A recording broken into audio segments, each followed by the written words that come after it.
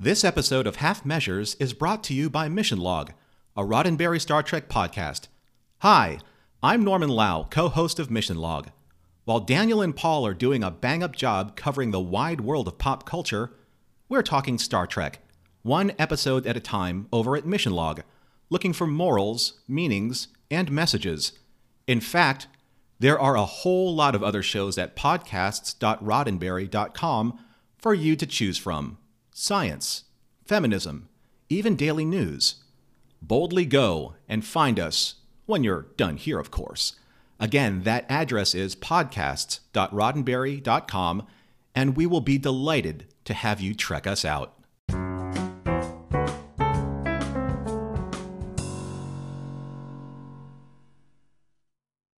Righto, welcome back to Half Measures Podcast, and I'm joined as always by the King of the South, the man with the Merc, the DW General, the D-Dub. Start your engines, ladies and gentlemen. It's Dan Whiting. Paul, you told me you weren't going to come in hot, but I always come prepared. So, ladies and gentlemen, Wow. let me introduce you to Paul Kanawa. He was born in the underbelly of London, raised by thieves, charlatans, and British cabbies. He was pickpocketing shillings from the master's pockets while you were sleeping in your warm bed. He's got more knowledge than the streets have roads. He's our Lord and Saviour, the ever-positive, movie-toting, TV-watching, book-peeping son of a gun, Paul Kanawa. See, thank you, Dan. You see, I didn't come in hot. I came in so lukewarm compared to that. I thought, I'm going to make an effort, but you know what? I can't be bothered to go that far. And again, I feel like I need to raise that game up a little bit. It's good. It's getting harder. I still haven't really got one that sticks, but I'll get there. I feel like that took you the better part of a day to do, so well done. I'm always being productive. Well, if you've got anything you'd like to add to either of those introductions, do reach out. If you'd like them to stop, do reach out. And if you want to reach out, please do so at Half Measures Pod on Facebook, Twitter, or Instagram. And similarly, if you've got a movie or TV show to recommend or you'd like us to review, then drop us a line, halfmeasurespodcast.com. We do love the mailback questions and, of course, all those links to our social media and our Discord community channel, as always, in the weekly episode description, wherever you're listening to this podcast. Awesome. And today's Patreon producers of the show are, once again, Trisha Brady and Samara King. Thanks again for your support. Appreciate it. Look, you're looking at me like it's like we're going back and forth on a movie script. It's like it's my line. It's like I feel like I often ask you first the question, so I'm gonna jump straight into it because I don't have too many things to talk about this week. So I'm going to ask you to kick us off, Dan, and tell the world who are listening. And on the subject of the world, we have 3 new countries who I'll reveal in just a moment listening to this podcast. What have you been watching? Well, Paul, what have I been watching? I have once again had another pretty busy week of TV shows and movies. So I have been progressing with Star Wars Rebels, probably much to your delight. Indeed. Just finished season 2, into the early parts of season 3. Really enjoying where that's heading. I'm really hooked in now. There's obviously some pretty big moments happen at the end of season 2. Mm-hmm. I'll tell you one thing I have found a little bit frustrating though is the Disney title cards. Kind of are showing spoilers for things which are coming up in the episodes. For example, Ezra's got a really short haircut. Kanan's got scars across his eyes, and it kind of implies maybe where the story's going a little bit. But in saying that, it's pretty minor. I'm really enjoying it. I'm really loving these characters. I've really grown to really appreciate Chopper, the R2 unit, so much more. Is he an R2 unit? I'm not too sure, but he's a great droid. Astromech. Yeah, so that's been really fun. It's been quite an easy watch, and it's made me kind of. I've been watching 3 or 4 episodes at once, so it's really keeping me hooked in. I have been watching. I've started the Umbrella Academy. I am just in season 1 at the moment, almost at the end of season 1. Really enjoying that TV show. I know it's one that you've been watching as well. One that I guess maybe when we've both finished season 2, we could do a bit of a deep dive into the show. But it's a, I don't know why I haven't watched this before, but I'm absolutely loving it. I'm loving the cast. I'm loving the humor. I'm loving the soundtrack. It's a fun time. I think if you're looking for a sort of a good graphic novel superhero show, it's on Netflix. Check it out if you haven't done it already. Definitely. Yeah, I feel the same way about that show as well. I think a minor spoiler alert for me, Diego feels like my favourite character at this point, but we'll see how that goes as the season progresses. Well, mine is number 5. Oh, yeah? Such a great character, I think. I don't want to talk about it because it's spoilers, but I think once we do our season 2 review, maybe we're sort of digging into some of these characters because there's some very funny and cool moments in that show. For sure. But the other thing that I've been watching is had some friends over on Friday night, friends of the show, Freckled Pretzel and Fat Muffins, and we decided to watch a movie. And the movie choice of the group was The Lord of the Rings, The Fellowship of the Ring. And so, being a purist, obviously I wanted to go for the extended edition. So over the course of the weekend, I have now watched all 3 Lord of the Rings movies. So that's extended editions as well. I know you extended. Yeah. Like Return of the King is like 4 hours or something. Like it's so long. So we didn't even get through all of Fellowship of the Ring on the Friday night. But then finished it off on Saturday morning, and then myself and Samara finished watching the next 2 movies because you can't leave the trilogy unfinished. You can't leave the Fellowship separated. You have to get the ring to Mount Doom, and that's what we did. It was a real unexpected treat. It's been a while since I've kind of sat down and watched all 3 of those movies. The first, the Fellowship of the Ring, like obviously this movie is, like it's 20 years old next year. Incredible, right? And it still stacks up pretty well. You can definitely see a little bit of the green screen work more than I think you used to be able to, but I think you can also see the technology jumps between the 3 movies. But we had a great time. It completely revitalized my love for the Lord of the Rings franchise. It's so well done. I loved every minute, and I thought you'd be proud of me for watching all 3, Paul. I'm both equal parts proud and equal parts jealous because that's a movie trilogy that we often talk about, sticking on. But again, like you, we'd always go extended editions as well. I'm really relieved to hear that it's aged well because 20 years is incredible. I love all 3 of the movies. I still think there's something about that first movie that I really enjoy the most out of all 3. I love the setup. I love all of the setting the scene type stuff. That's great. There's so many great movies, so many great moments in the first movie. So many big set pieces, and one member of our viewing party, Freckled Pretzel, had only kind of maybe seen bits of it or hadn't kind of watched it properly, and this was a first sort of proper viewing.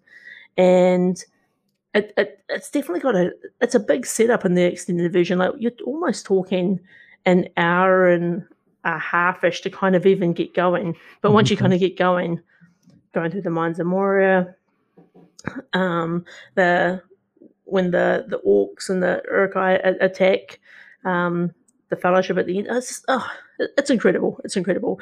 Do you have a favorite of the 3 movies? Like, do you think it's the first one for you? Yeah. I think definitely the Fellowship. But then I have exactly the same feeling as you that I need to watch all 3. It doesn't feel like a standalone, obviously. And the other thing I often get when I watch those is then I want to go straight into The Hobbit. So, I can't resist going back and watching those. It's funny because I feel like I should watch The Hobbit, but I guess I'm less compelled, and I feel it's been a long time actually since I've watched The Hobbit, and that'd probably equally be a good watch to sit down and watch back to back. But it has been a while. yeah, no, look, it was a really fun time. It was unexpected. I think if I knew I was going to be watching them, it might have felt like a little bit of a harder task. But Yeah. as soon as we kind of agreed to watch it, it was great. And then, yeah, as I say, you can't leave the Fellowship unfinished. So you're yeah, looking watch all three. you're looking at 10 hours essentially putting those three together, pretty much. So what's the peak moment? What's the best scene, and what's your favorite character? Those two questions for you. Ooh, we had many debates throughout this watch, particularly when we were watching the second two on our own. A lot of sort of debates about Boromir. I feel like I've become quite a Boromir fan. Mhm. I never used to be, because I think as I was sort of growing up, always kind of had that perception of him wanting the ring for himself and wanting to take it from Frodo. But as an older, wiser Daniel Whiting, you know, I didn't really want it for himself. He wanted it to protect his people. He wanted to protect the people of Gondor. And I've really come to appreciate Boromir in a different way. I can't also help but see Ned Stark from Game of Thrones in Boromir, so I kind of very closely see that. I think that best character. I'm also a really big fan of Aomir, and who we don't see till the Two Towers. Riders of Rohan are so great. I've got a lot of love for Gimli. I don't know, Paul. There's too many great characters. I even come to appreciate Sam, and I used to think, oh, Sam, he's always crying, but he's the backbone of that journey. He's the backbone of the Fellowship. If there's no Sam, there's no Frodo, and he's carrying all the pots and pans. He's making potatoes, boil them, mash them, stick them in a stew. See, this is an older Dan Whiting, so you're coming to appreciate some of the other things, the finer things, the little things, and I hope you also appreciate in terms of Boromir that the classic "one does not simply walk into Mordor" has become one of the most used memes of the internet of all time as well. That's always been a really enjoyable, that whole "one does not simply walk into Mordor." It's a really satisfying meme to use. For me, Gandalf is hard to go past, and again, I think it's Gandalf the Grey, or see, and so my answer then goes to, I think I just love Ian McKellen in this movie so much that he can be playing either of them, and I really enjoy in the first movie, particularly his scenes with Christopher Lee. When they first come together and have that battle, particularly satisfying. Two greats. It's great. What a great trilogy to watch. I did not see that coming. No, look, it was a surprise for me as well. The other thing that really stood out for me this time is I noticed a lot more of the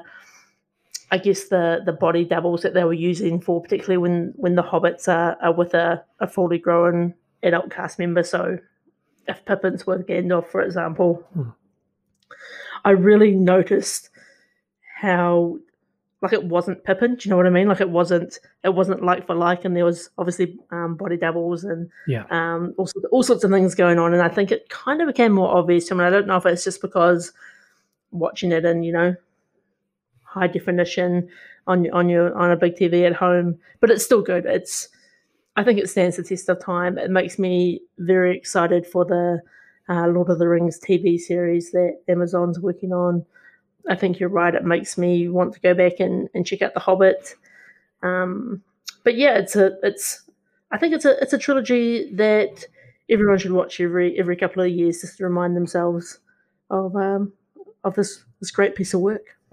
100% agree, and yeah, really exciting that Amazon series being filmed in New Zealand is going to be quite a treat to watch. I think the other thing I really like is on the Blu-rays you have those documentaries, and I feel like every time I watch the trilogy I go straight into the making of, and I can quite happily sit for a couple of hours and watch those as well.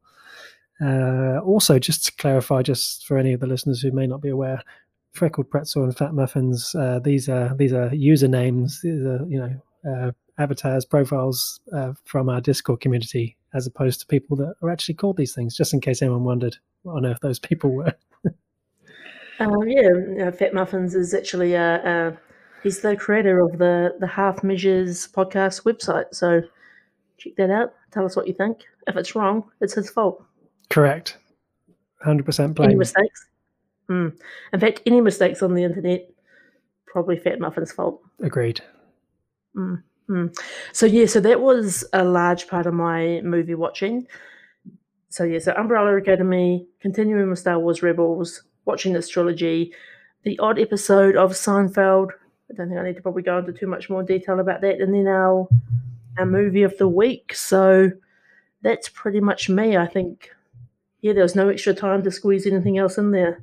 How about yourself, Paul? I'm not surprised at all. Oh, I've done horrific compared to what you've been watching, Dan. So we actually decided to go for something completely different. We went just for a stand-up comedy routine, and we went with Seinfeld, I'm Telling You for the Last Time. So this was a stand-up on Netflix, and it's set. When I say it's set, he recorded it right after the end of the Seinfeld show finished. And so what you get is a stand-up routine where he's cracking a lot of his Seinfeld jokes throughout the whole thing, which is, I guess, why it's called I'm Telling You for the Last Time. Obviously, these are the last time he's going to crack these jokes. And at the risk of sounding a bit like a broken record, I feel that this is peak Seinfeld. Like, this is when he's really at the top of his game. It's over 20 years old, but it's still really funny. And I think maybe if you are keen to watch it, Dan, it might actually even be better to watch it when you finish the series. So you sort of keep... So if you keep it in mind when you're sort of getting to the finale of season 9, I think it could be a nice way to sort of round the series off by watching that. So it's really funny, and certainly didn't take as long as watching a Lord of the Rings trilogy. The other thing is, of course, with us being in level 2 alert, level 2 in New Zealand, I've been working from home, so I've had less train time, so I don't have any of my usual Amazon Prime 50-cent lollybag dip specials, I'm sorry to report this week. But working from home does, of course, mean that I get more time in the mornings at home. And with my 6-year-old daughter, we have now finished season 4 of Transformers. It was an emotional final few episodes, and I cannot begin to tell you how happy she was when Optimus Prime returned. That was a great moment. And so with that being completed, and with War for Cybertron Siege that we reviewed last week not being something age appropriate for her, we have now started watching Transformers Prime, the 2010 series. So I've watched this before, and I'll tell you what, I've forgotten how good the series is, story-wise, voicing-wise, animation-wise. It's really, really impressive. And another thing it brings to the table for me is the music as well. Like, I really like the way it plays on the movie music. I've always quite liked the music for those Transformers movies. I think it works quite well in this cartoon series as well. I think on the flip side, the only thing that doesn't work for me as well is I'm not as keen on the style of the Transformers themselves. Obviously, they're closer to the movie versions, of course, so they're not quite my G1 thing. And of course, having watched Siege recently and all those amazing G1 synergies that were going on there that we talked about, it was always going to be a hard ask to match that. But no, the stories are so good for young kids. There's the 3 human kids in the series. It's fun, but there's enough there as an adult to watch it. So that's been really great. And of course, Peter Cullen is there as Prime again. Even my daughter commented that she could tell, that's the same Prime. Honestly, he's one of those top 10 voices, which I think we've talked about a few times now. It could be a podcast opportunity for us. In fact, thinking about it on this podcast alone, I think I've so far named Sean Connery, Liam Neeson, and now Peter Cullen. So I'm halfway on my way for that podcast. If you're keen, Dan, we could do that. That's interesting that your 6-year-old daughter can tell the voice actor for Optimus Prime. When I think back to being 6 years old, what did I know? I knew nothing. Much like current day Daniel Whiting, I know nothing. So that's really impressive. How is she finding because it's quite a different style from G1 to Transformers Prime. Any sort of comments, thoughts, feelings? Is she digging it?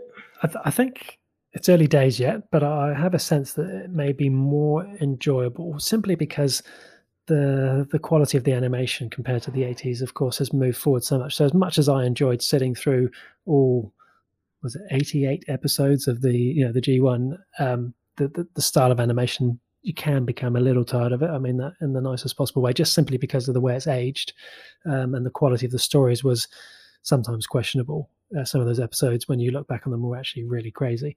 But this G1 series is a really well thought plot, and well rounded out characters. So I think from that perspective, I'm finding that she's laughing more at this series because there are some jokes there that are relatable, as opposed to G1 didn't really have any of that sort of stuff. So I feel like this is a really, it's great to be always watching Transformers, always, and it's perfect for someone that age too.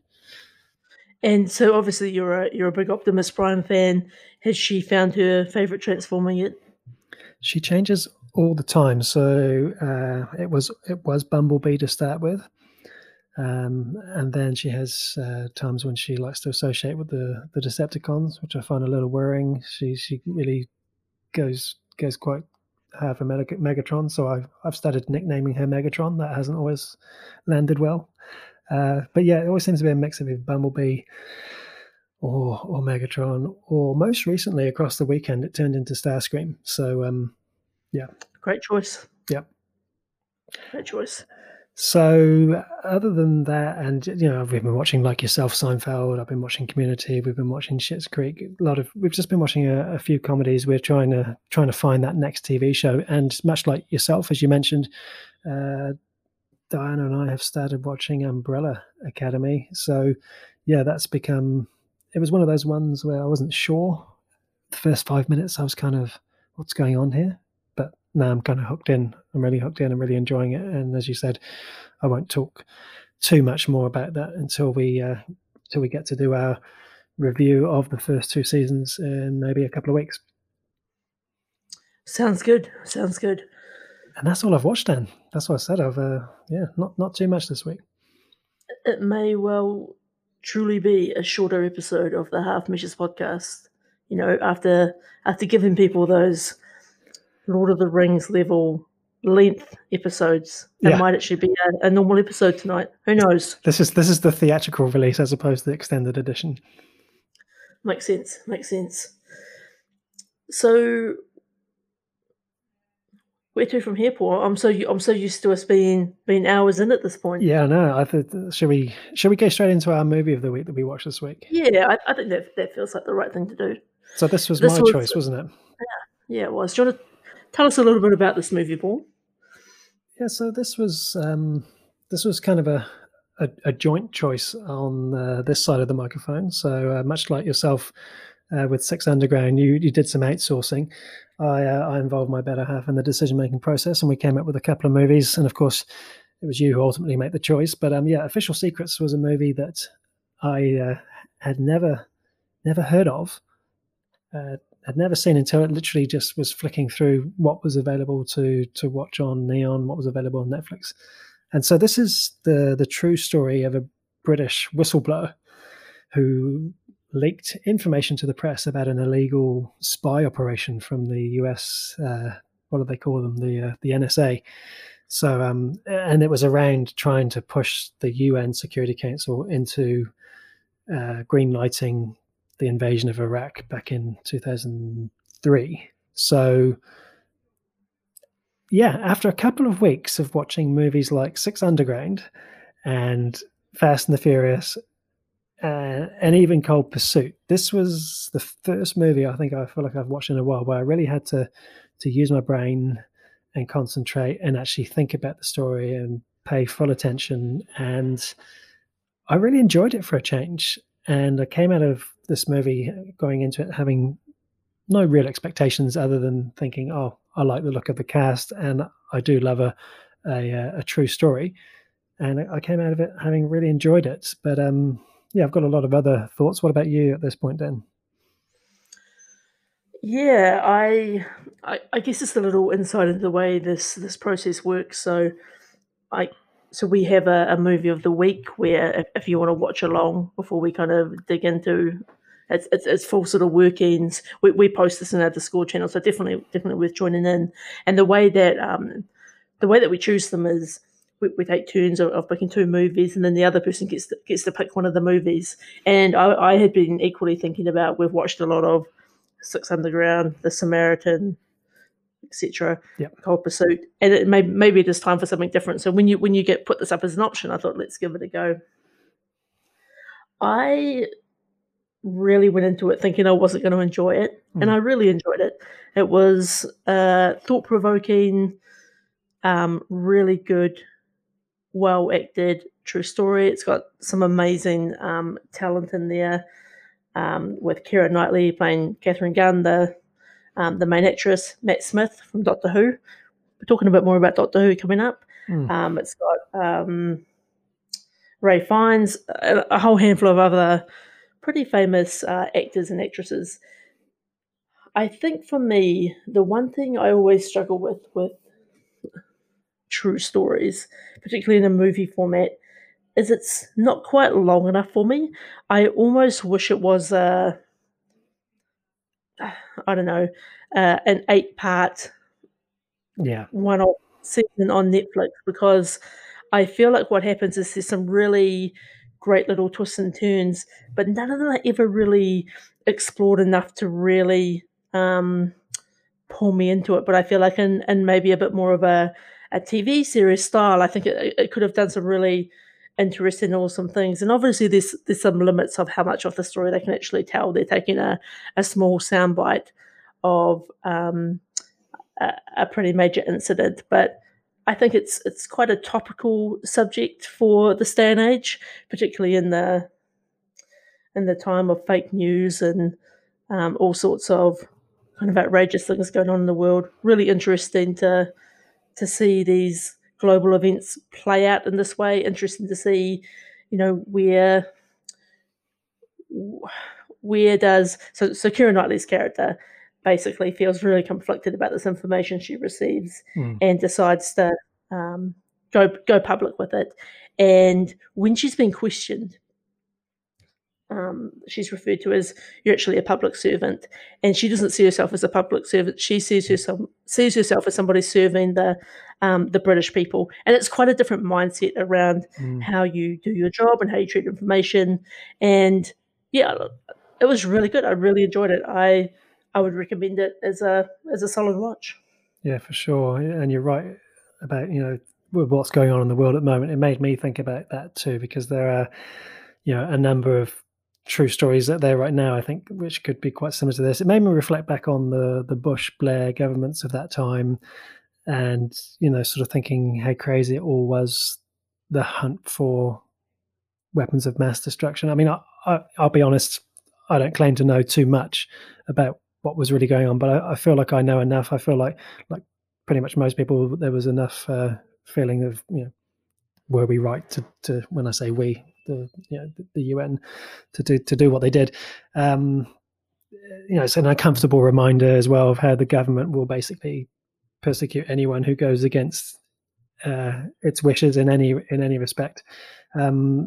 Just thinking about what you said with the 8 episodes, I know exactly what you mean, because there's a part of me that feels like these sort of slow, factual movies, I don't feel like people have much time for them these days, certainly not in terms of going to the cinema. I feel like, as you say, this is the sort of thing that people, would quite happily, watch over a weekend, maybe like 6 to 8 episodes on Netflix or something like that. And I kind of worry, I guess, that these movies will become less and less of a thing as time goes by, because I feel like people don't quite have the patience for these types of movies. And when I was watching it, it made me think about All the President's Men, which is another movie that I really enjoy, which is of a similar sort of pace. The Insider, the Al Pacino, Russell Crowe one.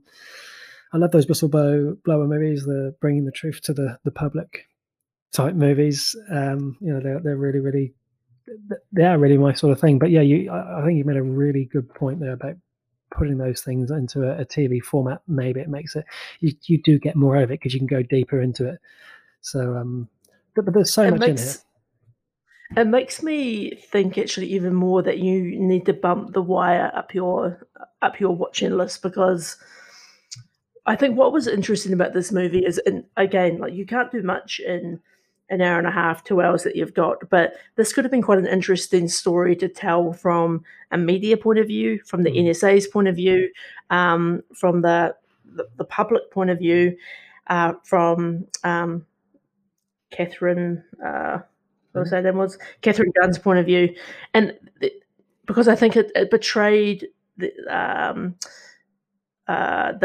agency that that Keira Knightley worked for as kind of the bad guy, a little bit quite authoritarian.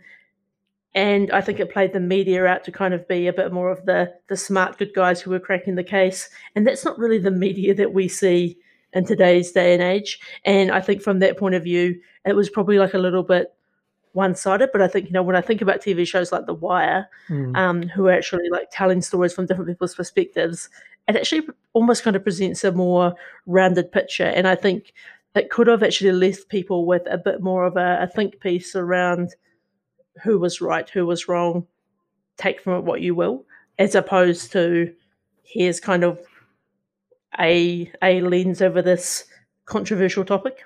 Correct. Yeah, look, you made some really, really, really, really good points there, and I agree with everything you said. I feel like this is the sort of thing I would hunt out as well. We've talked about before about a lot of those sort of British crime dramas, but political dramas, these types of things. Just a great movie, though. Like, Keira Knightley, she rarely disappoints, and she certainly delivered in this film. I do feel like I haven't seen her in ages, kind of like how we talked about Julia Roberts last week. I feel like I've seen her in Jack Ryan, the movie, The Imitation Game, and the last Pirates movie, which was a bit of a small role anyway. But other than that, that's been it for like the last decade. But yeah, as you say, great supporting cast as well. Matt Smith, he's obviously great as Doctor Who, but I really enjoyed him as Prince Philip in The Crown, and so his range of acting has really impressed me, and he's very, very convincing in this role. Also, yeah, I think you're right. I think going into this, I was thinking to myself, well, it's been a while since I've seen Keira Knightley, and I really enjoyed her character in this. But the characters like Matt Smith and Ralph Fiennes, I actually wanted more of as well. I wanted to see more about those characters. I wanted to understand a bit more about them. I wanted to see more of Ralph Fiennes being a lawyer, because it was really cool. And it again, kind of quite a star-studded cast. And I think these points that we're, kind of picking apart with this, I don't think it takes away anything from the movie. No. I think it's definitely a recommended watch. I think there probably would have been some other ways that this story could have been told that would have been perfect for all of the streaming services that we have at our fingertips. Correct. And just touching on that, as the lawyer, he was great as that humanitarian lawyer type. I really thought he brought a little bit of his M role from James Bond to the fore in that as well. He just looks perfect for that type of role. The other guys I liked as well, Matthew Good, he's also from The Crown, also from Imitation Game, actually, with Keira Knightley. I thought he was really good in this role, working for the defence team. And the other guy, Rhys, how do you pronounce his name? Rhys Ifans. I don't know how you pronounce his name. He's been in. He's just really nailed this part. It was a great role for him. So yeah, I found it tense, dramatic in places. They did try and bump up a bit of the action and that tension, but I never felt bored. It's impossible not to feel that you just want them to be successful and win the case and all the rest of it. And yeah, this is only the third movie I've seen of this director. So Gavin Hood is the director of this movie. I've seen his movie Eye in the Sky. I really enjoyed that one. That was a bit of a tense one as well. And he also did Ender's Game, which got a lot of hate, but I got some things out of that myself as well. So yeah, I don't feel like I just said at the start, I'd never heard of this movie. I don't feel like it got much promotion. I don't feel like I'd ever heard of it. The poster didn't really grab me. I'm sure the book is really good. I won't read it, but I bet it's good.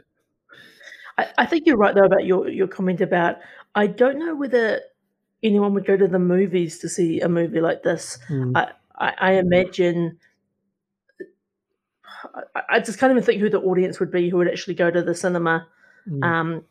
Maybe retired people on a afternoon session. I don't know. I'm probably stereotyping too much, but it's, unless it was made straight for streaming, it's it is interesting to think, because I think things that go to the movie theater these days, particularly in the new world that we're kind of moving into, are going to have to be things that really excite people and really are going to have to tick all those boxes for needing to see it on the big screen. Yeah, no, for sure. I feel like I must be getting old, because I feel like it would possibly appeal to me if I could guarantee that the cinema was going to be nice and quiet, and I had the free time. That would be, I can imagine it would be an enjoyable Sunday afternoon movie watch, but to be honest, I'd probably just rather watch it at home.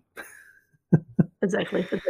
But no, I think great choice, Paul, and something really different for us as well. Like, we're not all just Fast and the Furious and Six Underground and Correct. all the comedies and stuff. No, it was good. It was. It made me want to go out and explore some more movies, because, as I said, All the President's Men, The Insider, always get a lot out of those movies, and I think that they're always the type of movie where the first watch is quite notably the better, because, of course, unless you know all the details of the case, you don't quite know how it's going to end, and that really lends itself to a tense finish. It's also the sort of movie where you'll find yourself going onto Wikipedia pages to try and find a bit more information, or just kind of close off some of the loops. And I always, I guess, final thoughts is I always enjoy a particularly true story where they're able to kind of end it with some pretty powerful messages, particularly around how many people actually were both killed and wounded in the 2003 invasion of Iraq. So, and I really like to see the actual Catherine Gunn as well at the end. It's always it's always great. Always great when they do things like that. That's one of the things that, just going off topic, but like Band of Brothers always hits home because of those guys that sort of bookend the series at the start and the end of each episode. The actual guys of Easy Company, it just really brings it home. Band of Brothers, such a great series. I feel like a rewatch for that as well, Dan. I'd be interested. It's so good. It's one of my favorites. What we really need is a TARDIS, so that we can just keep going back and forth in time and just have all the time in the world to keep watching these things, right? We can just, amazing. We need twice the weekend. We do. Oh, well, as I said, Paul, great choice. I'm really going to have to step up my game with the options I put out for you this week, but I'll see what I can do. I'm looking forward to it. It must be time for a bit of news. What do you got in the newsroom, Dan? Well, I've got a few things going on. So, have you watched a show on Netflix called Patriot Act by Hasan Minhaj? I have not. I have heard of it, though.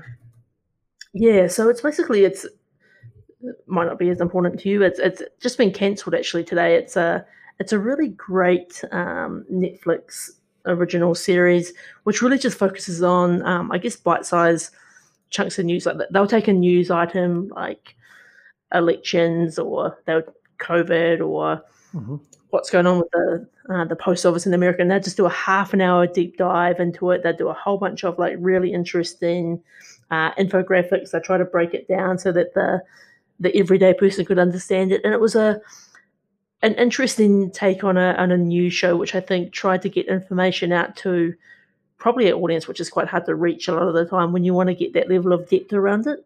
It's a shame that it's been cancelled, but they've had a relatively goodish run. But yeah, sad times that show is coming to an end. Hopefully it maybe finds its another life somewhere else, or something kind of is developed to replace it. There's not many shows like that present deep dive news topics that I've seen before that are quite as compelling. So yeah, I've actually gone back and watched a few of the episodes, and you can kind of cherry pick your way through them. You don't have to watch every one, but there's quite a few interesting ones on there if it floats your boat. Rates really highly as well, so yeah, might give it a go one day. When I was in New York, actually, I went to a comedy club, and Hasan was actually performing at the comedy club, and it was pretty cold. It was in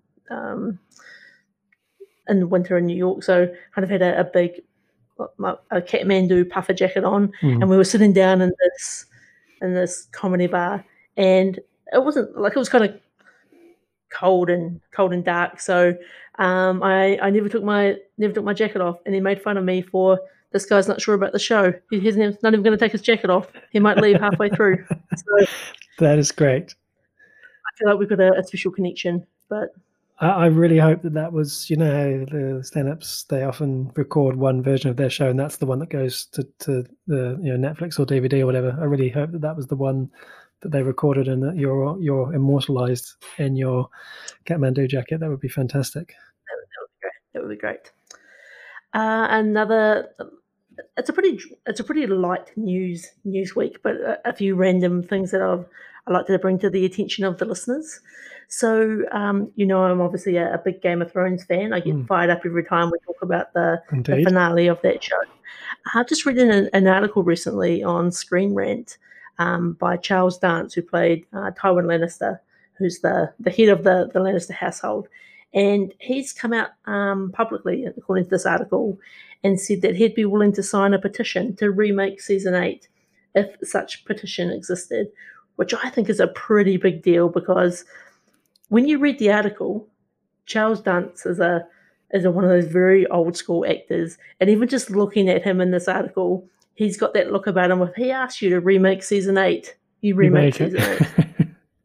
Yeah, I love Charles Dance. That's shocking, because you hear about this all the time, disappointment with, I don't know, Last Jedi, Rise of Skywalker type conversations, people that aren't happy with how things ended, and they keep saying, oh, they should remake it. And of course they never do, they never will. And what happens is, maybe later on, maybe not in the case of Star Wars, but in some things, they reboot series, or they reboot a franchise, and they reimagine it, and they do things differently. But help me out here. Have you ever heard of a time where a TV show or movie, the same cast, give or take the Snyder Cut of Justice League, where the same cast crew come back and redo an ending of a TV show or film?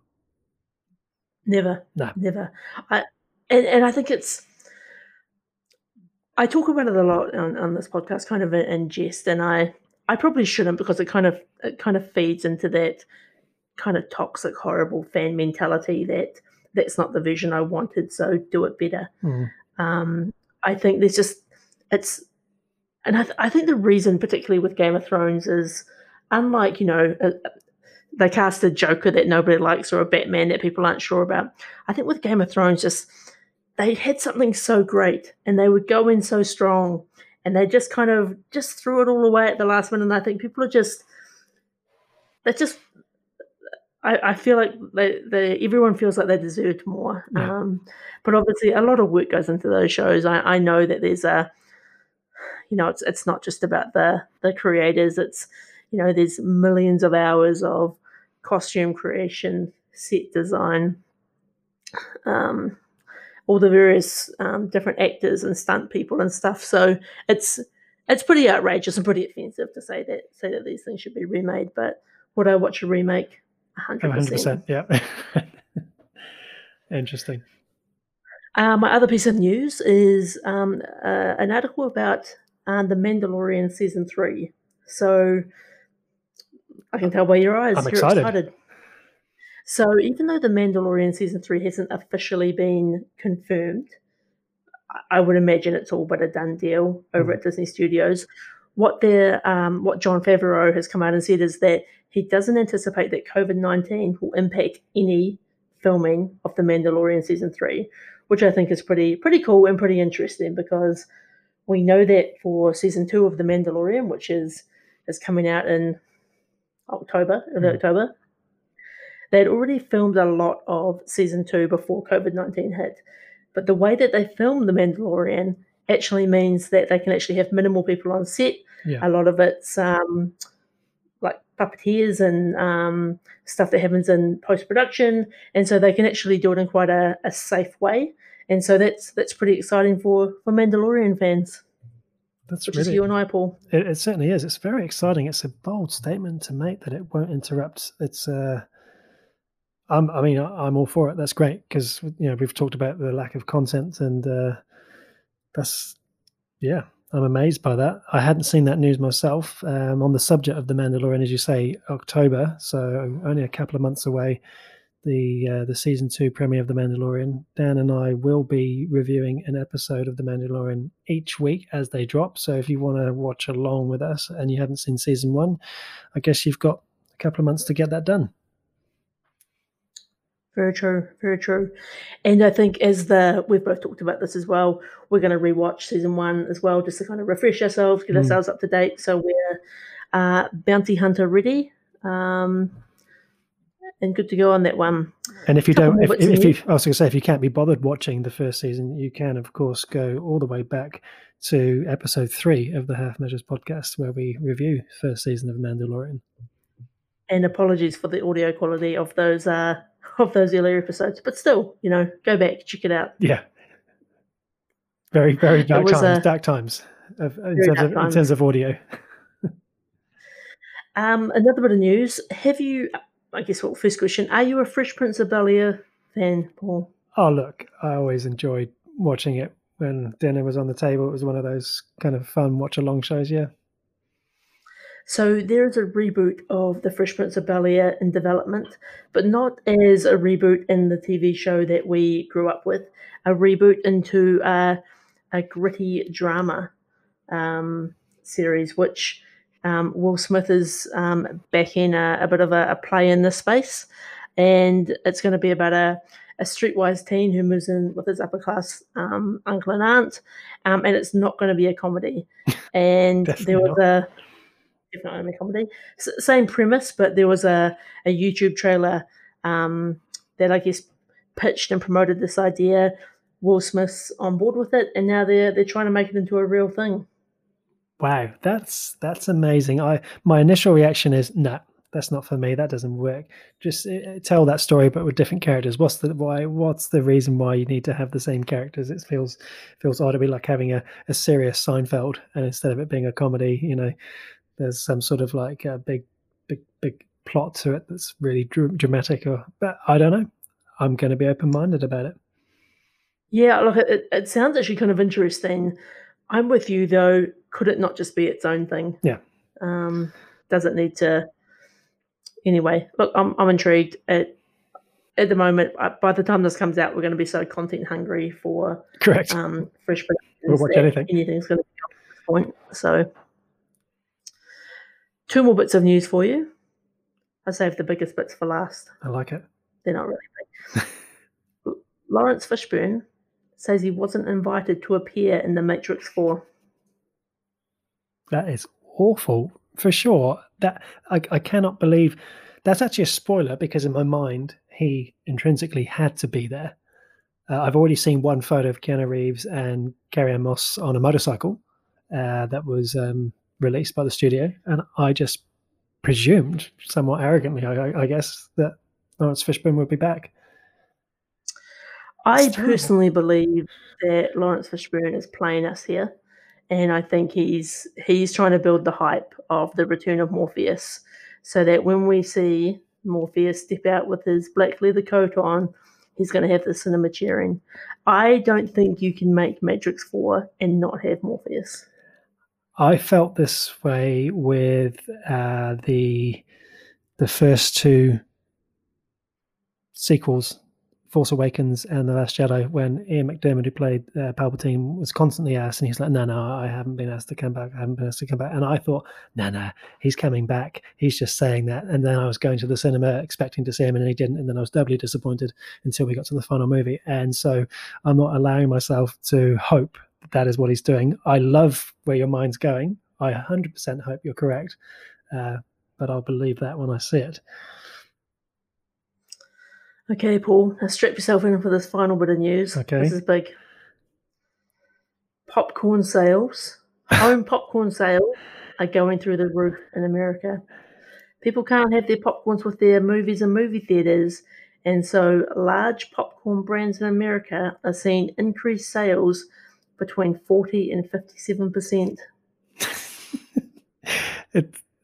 What I love about the Half Measures podcast newsroom is they will literally bring anything to the table. That's amazing, and I have to admit, I love popcorn, and it's really hard in this country to get the popcorn I like, which is the sweet popcorn. So I often do end up buying it from supermarkets and so on because I can't get it at the cinema anyway. So that When doesn't you say surprise me sweet at all. popcorn, are you talking about the coated stuff, or is it more just the it tastes sweet? Just a taste sweet, yeah. So like, just a bit sugary. Yeah, I get it. Look, I just thought it was interesting that people are still wanting their popcorn in their movies, and I thought, you know what? There's a thin enough thread here to what we talk about in movie news that I want to bring it to the table. Nothing's off the table on this podcast, it seems. And that's all I've got. What about you, Paul? I'm going to bring the news back up a little bit. I've already said I'm a big fan of The Crown, with a couple of mentions in the movie that we reviewed this week. But Jonathan Pryce, who for me will always be the Bond villain Elliot Carver from the Tomorrow Never Dies movie, 1997. He's coming in to The Crown at the age of 73 and will play Prince Philip, who, of course, Matt Smith played in his early years. So that's really exciting. I think he could be a really interesting choice for that role. One of our regular contributors in the Discord community, Michael from North Carolina, he posted the Hollywood Reporter link. Tig Notaro is going to replace Chris D'Elia in the Zack Snyder movie Army of the Dead. So Chris obviously got himself into there's certainly some really awful circumstances surrounding him right now. So I think it's probably the right decision to have the role replaced. Tig, for me, is someone I know her from Star Trek Discovery, but of course she's actually better known as a stand-up comedian. So yeah, that's quite interesting. So thanks for bringing that one into the Discord news channel, Michael. CBS All Access. I'm not sure if this is something that maybe is so big in New Zealand because, of course, we get all of our stuff through Netflix, but this may be rebranded as Paramount Plus, which feels a little bit like a steal from Disney, but I don't really care. I just want them to sort out their international release licenses so that people outside the US can go and watch Lower Decks. I'm back on my soapbox again. But yeah, CBS All Access, which is a name that's never really appealed to me, could be changing. Lucasfilm and Lego, they're releasing a Star Wars holiday special, which should be fun, and that'll be out just a few weeks after the Skywalker Saga game that releases in October as well. And my final bit of news is that Ryan Reynolds released a trailer for his cut of the Green Lantern. This may not actually be a real movie or a real trailer, but it's on his Twitter page. It's worth a look. He may have plagiarized some other movies, but that's not for us to say. It's not really news, but I like it. And that's that. Very nice. Some good news. No popcorn news, but you can't have it all. Maybe I didn't. We can't both recover it, can we? Didn't dig deep enough this week. I didn't go as far as the popcorn sales with exact percentages. I really appreciated the attention to detail, Dan. I really did. Should we pop on over to the mailbag? For sure. So as always, we had a few people join in the peak performance discussion. We find that seems to be really, really popular people. Following last week's choices, Julia Roberts and Samuel L. Jackson. So regular contributor Bruce Gray, he went with Eat, Pray, Love for Julia Roberts. That's a movie I haven't seen in a long time. Trisha Brady, sponsor of this podcast, she went with Pretty Woman. And what else have we got here? Oh, so a new friend to the podcast, Alan Johnson from Forest Grove, Oregon. He recently joined our Facebook page, and he commented on that page that Jurassic Park is his favorite Samuel L. Jackson movie. And I always forget that he's in that movie. It's crazy. As I said last week, he's in so many things. I just always forget he's in so many movies. But yeah, he really likes Samuel L. Jackson in that movie. Michael, aka Sador, in our Discord community, he's been catching up and binging our podcasts. He also said that he appreciates the on-air shout-outs. So here's another couple for you, Michael. So Jennifer Lawrence, he went with Silver Linings Playbook. De Niro, he went Cape Fear. Sean Connery, like many of our listeners who've already commented, he went with Sir Henry Jones from Indiana Jones, with Zardoz a close second. Honestly, Dan, we've had 6 people mention this movie, Zardoz, now. So I feel like I may have to watch it, regardless of the costume Sean Connery's what actually appears to be wearing in that movie. For Jodie Foster, He agreed with my choice Contact. He's a massive fan of that movie too. Natalie Portman, he gave us Black Swan with a close runner-up. He's listed Natalie Portman's rapping performance on Saturday Night Live. I haven't seen this. I've made a note to YouTube it because obviously it must be something quite funny. Dan, there's some great choices in there. Any of them stand out to you? There's a lot of classics. I almost feel like we were probably remiss last week not to talk about Pretty Woman as a movie. Yeah. Such a great movie. I feel like almost the reason I stayed away from it is because I thought it would be just too much of a pick. But I think it is a great choice, and we probably should have talked about it a bit more. Silver Linings Playbook, definitely another great movie. All of those choices are great. It actually inspired me to think about another movie which I used to watch a lot as a teenager, I guess. Was Samuel L. Jackson, The Long Kiss Goodnight. Yeah. I don't know if you remember Yeah, the movie. Again, I'm not sure how this movie stands up, but Gina Davis, Samuel L. Jackson, she's an assassin, lost her memory. Yep. It's so great. So great. But yeah, that's one that kind of I'd forgotten about, but with all those sort of recommendations popping back up, it inspired another movie. I'm just looking through our Instagram page now, and actually there's another one in here. He's got for Leonardo DiCaprio, This Boy's Life. That's a really good pick. Oh, yeah. That's such a good film, and he was so young when he did that movie, and yet really, really, really impressive. So the other side of the mailbag was from our Transformers War for Cybertron Netflix Season 1 review. That got a lot of people's attention and interest, including, I'm delighted to say, we had around 10 people who work and star in Transformers. So that was brilliant. That included the head writers, Brandon Easton and Gavin Hignett, who also commented and thanked us for the review. The director of 4 episodes, FJ DeSanto, show producer Vincent Talenti, producer Jack Liang, who's also been nominated for an Emmy for his work on Resistance. He said he'd listened to our review as well. And we also had a bunch of the main cast members, including Frank Todaro, Jason Menosha, and Lisa Rousseau also comment. Although in my mind, I'm going to reframe that because it sounds way cooler when I say we had Starscream, Megatron, Elita 1, Ravage, and Refractor all comment on our review, because in my mind, that's who these people are. And to top that off, keep them in character names because it's cooler, both Megatron and Elita 1 both commented to say that they'd actually listened to the podcast, which is insane in my mind because I never really thought Megatron to be the podcast listening type. He even put a comment in there saying, thanks for taking the time to chat about it on your podcast. It was a great episode. So I don't know, Dan, for me, this makes this entire podcast worthwhile in my book if we can get Megatron to listen in. It's pretty amazing. I can't help but imagine not the voice actor, but Megatron with his earbuds in his robotic ears, listening to this and commenting on his Instagram account. Correct. Incredible.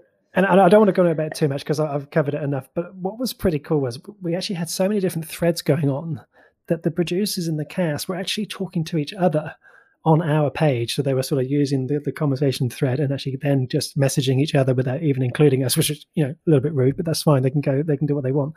Like we had the director saying something like, oh, let's try and get Jack another Emmy for our show. And then Jack was replying to him with emojis. I mean, it was crazy that they were choosing to have this conversation between themselves on our page. It was great. And, I think, having Megatron, the leader 1, listen to our podcast, I think that's pretty cool. So that's the mailbag for this week.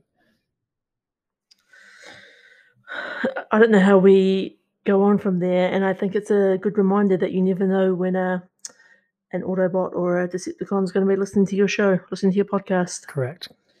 Here we are thinking we're talking into the nothingness, but there's more to us than meets the eye. Nicely done. You've worked on that. I like that.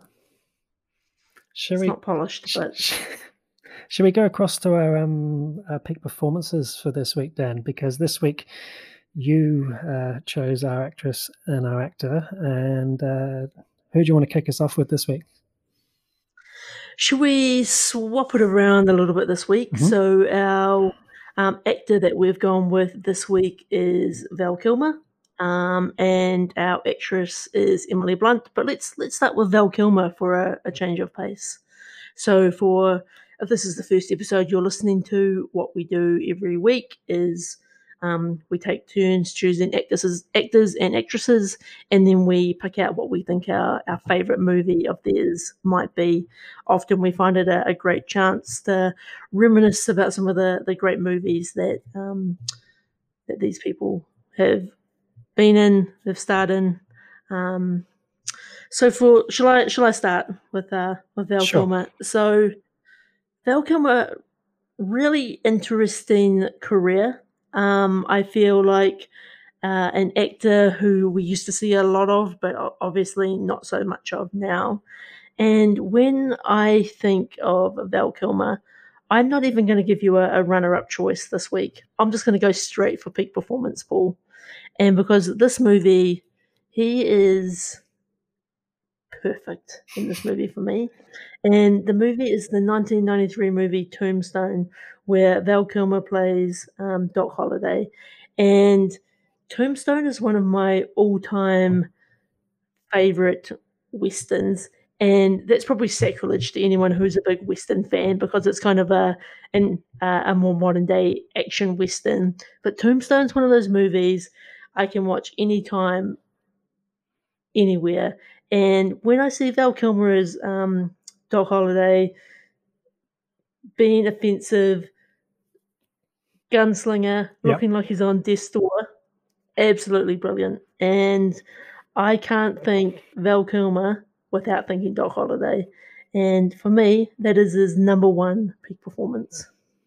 Well, it's really interesting because just like Contact and Apollo 13, movies that you've never seen, this is a movie that I've never seen. So if this is a peak performance, I feel like that alone means I've got to go out and see this movie. And I'm surprised I haven't seen it as well because I like that genre. So it's an easy add to my watch list, which I've just done whilst you were talking. And it's got so many other great actors. It's got Kurt Russell, it's got Sam Elliott, it's got Bill Paxton. If you like westerns, this is one for you. Okay, great. It's on the list now. I have to admit, I'm a little disappointed because I was convinced that you were going to go with Batman as the peak performance. So that's no. Look, to be honest, I will never understand how he got that role as Batman. It's all I think of when I think of Val Kilmer these days. It's crazy, like his performance with Batman, and it's not really his fault.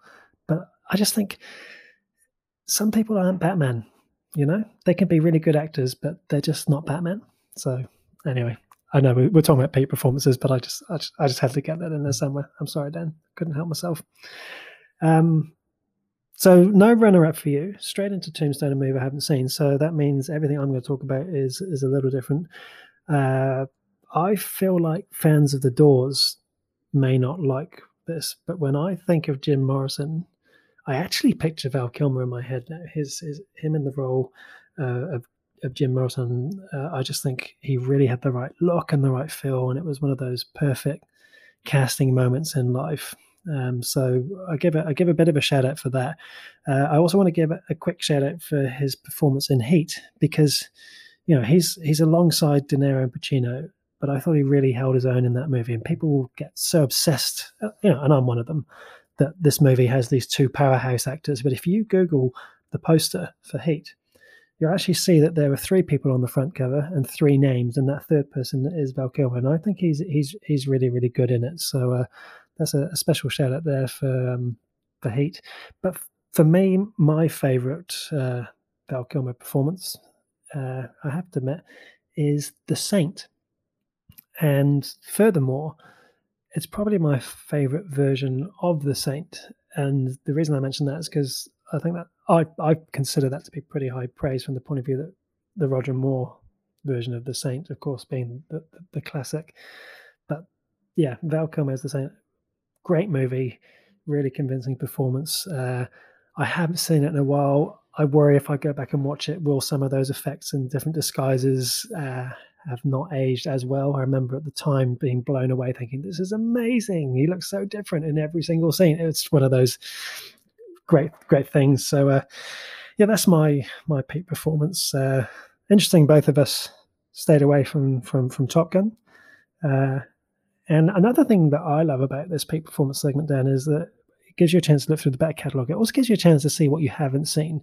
And I spotted a movie in there called The Island of Dr. Moreau, which he stars in with Marlon Brando. And I'll watch anything with Brando in it. And I never got around to watching that, so I'm going to go looking for that one.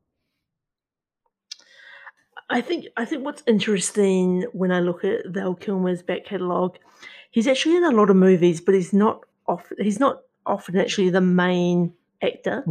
Like he is in obviously movies like The Saint, but when I think about him in Top Gun, or even Heat, like he's not the main build actor. Like he's still big, but it's maybe that's unfair. He does have a lot of movies where he is the lead, but I when I think peak performance, I'm often thinking of the person kind of the core of the show. If there's no that person, they're not there.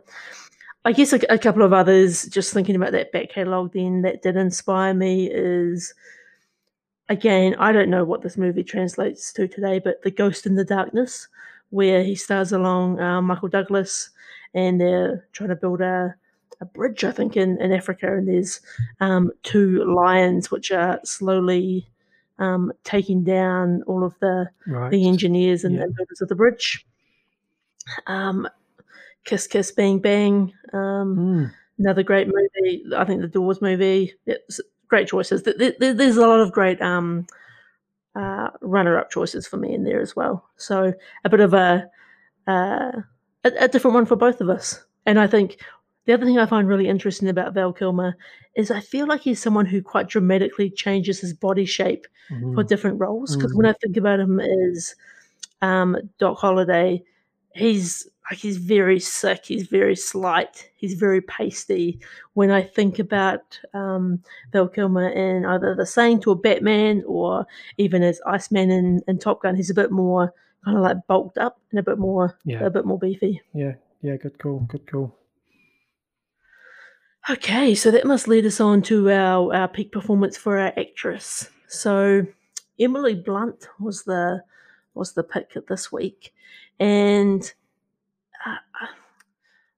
I'm a big fan. Married to Jim. John Krasinski. Jim. Have I got that name? John Krasinski. Yeah, that's right. That's right, from The Office. It's easy just to call him Jim. Fan. Jim from The Office. Anyway, it's not about Jim. This is about Emily. So Emily has got a pretty epic back catalogue herself, I think, for when you compare it to Val Kilmer, it's obviously a bit younger, but some really great movies.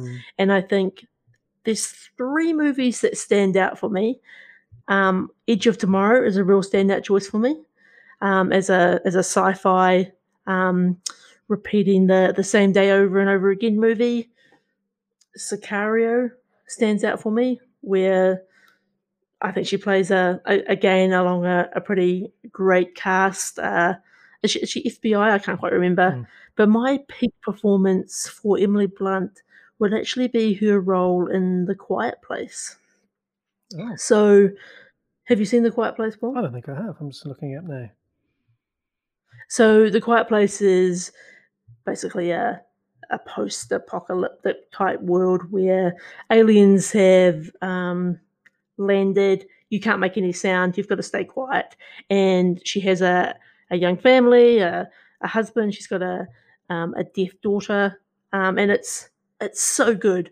And I think she does such an amazing job through silence and emotion and body language. And it's a movie where they're doing A Quiet Place 2, which was actually meant to come out, but again delayed through COVID, and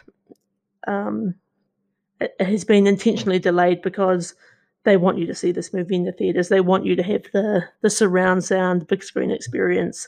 So really looking forward to that. And yeah, I think she's great. I think she's got a great range of different characters she can play. She can be child friendly. She can be a bit more adult. She can be sci-fi. She can do whatever she wants. Yeah, I entirely agree with everything you've said. Then I was just reading about A Quiet Place, and I have heard of that movie. I think I saw her on a chat show talking about it. I think it's quite unique because of the dialogue. Yeah, really good summary of everything what you just said there about that different sort of audience that she can perform to. Because some of the things I thought she was really good in Mary Poppins. Actually, I thought she was really good in that Mary Poppins Returns movie. Interesting in the Quiet Place there with John Krasinski as well. I think that could be worth it just for that. So interesting when you talked about the three movies that you think of. When I think of Emily Blunt, I guess the movies I think of is, I agree, Edge of Tomorrow. The other two I sort of slot in there, Adjustment Bureau. I really liked her in that. And then the one I also liked her in was Looper, the Rian Johnson movie. Another good performance. She's another one of those actresses who I, like you, enjoy. She's always strong. She always raises the value of the film, the enjoyment. She's always really good in real life, and like I said, on chat shows like Graham Norton, that she always seems to be a really great person. Obviously, you and I recently talked about her movie. I enjoyed her in Sicario, which we talked about on podcast number 17. She was fantastic in that. She's got that ability to really draw you in. My winner, though, for her, and the one that really sticks with me, is a movie that my wife and I watched recently, The Girl on the Train. And that was a movie that she really owned that part. She really sort of, you go on a journey with her and you really empathize with her character. It's a real psychological thriller. I don't know if you've seen it. It's about a divorcee who becomes entangled in a missing persons investigation that promises to send shockwaves throughout her life. The taglines don't really necessarily sum it up that well, but it's a really strong movie. It really sort of makes you feel a bit uncomfortable. And as someone who travels on the train a lot, it was quite an interesting movie to watch. But yeah, definitely a peak performance for me. But yeah, so much in the back catalogue, and I think it's really interesting that you and I have picked out some different things, because the other things I were sort of pointing towards was the Huntsman, the Mary Poppins movie that I talked about, and Looper is that one that I really enjoyed her. And so another great couple of choices for our peak performances, Dan. Emily Blunt and Val Kilmer. Fantastic. It's good. I think what I've realised, on a slight side note, is I think my brain struggles to, when I think about John Krasinski, say it again for me. Jim. John Krasinski. Krasinski. I feel like I hear that name and I can say it in my head, and then as soon as I go to say it, I'm like, blah, blah, blah, blah. Yeah. Maybe I've got like some form of dyslexia, and this is me finding out about it at this point in my life. But live on air, I feel it happens to me all the time. I'm reading all these IMDb pages. I'm reading Rotten Tomatoes, and I go to say it to you, and I make a complete mess of it. And then my fear is we've got Megatron, Starscream listening to the podcast. They're not. I tell you Disaster. What, they're not going. Megatron in particular is not going to stand for that. He's you've got to sharpen it up. Well, Paul, by surprise, we thought this was going to be a short episode, and it's turned into another long episode. Incredible. That's what happens when we bring popcorn sales news into the mix. We managed to get some. We managed to really, get the time. We always get over an hour these days. It's great. It's like a challenge. It is. I think we're going to have another code word once we get to the end. So I guess we want to give you guys a bit of a heads up that we've got a bit of a different episode coming your way next week. Paul, do you want to talk to us a little bit about what we're doing? Yeah, so next week's Half Measures, what we're going to do is we are going to have a couple of other people join us on the podcast. We will be having Trisha Beatty and Paddy Fox from Time Travelling Team, the premier Doctor Who podcast from Ireland. And we've talked about this podcast on our podcast a couple of times. So I feel like if you're a Doctor Who fan, it's definitely going to be for you. But more than that, we're going to have some chatting about, podcasting in general. We're going to find out what other people have been watching. And if you're thinking about watching Doctor Who, those sorts of things, we're going to put those questions to Paddy and Trisha. And it's going to be great to have someone else on the podcast for us to talk to. It'll certainly mix up the format. It won't be a change that will be all the time. It's a one-off special. and then we'll be back into the usual format. But I think it could be a quite interesting experiment for us then. Yeah, it should be good. I'm really looking forward to talking to some other podcasters. Particularly, they've got a bit of a different approach to us. As Paul mentioned, they're really big Doctor Who fans. They've really focused deep on that genre. Whereas we sort of take a broad brush approach, everything from Star Trek to Fast and the Furious and whatever comes in between. Yeah, this is a very specific podcast. It's one I've listened to every episode that they've produced so far, and it's one of my top podcasts. And they go deep into Doctor Who, episode by episode, right from the very beginning. So I think there's these guys could be in business for some time if they're going to cover off all of Doctor Who. So yeah, join us for that one next week. Cool, and I guess just another shout out again to our Patreon producers of the show, so Samara King and Trisha Brady. So if you would like to become a supporter or a producer of the show, make sure you check out our Patreon page. Links are down in the show notes. You can also check us out on Twitter, Facebook, Pinterest, Tumblr. Where else, Paul? All the socials. I think the only one you haven't mentioned so far there is Facebook, I think, pretty much. But you've covered them all off nicely. And once again, from Dan and I, thanks to Starscream, thanks to Megatron, thanks to Leader One, thanks to Refractor and Ravage for getting involved with our podcast. It's great. Also, thanks to Mission Log and the Roddenberry Podcast Network for their support. And once again, if you guys would like to sponsor an episode of Half Measures, keep the lights on here. Get in touch with us at halfmeasurespodcast.com. That would be great. And yeah, we look forward to you joining us next week for our interview on Half Measures. Adios.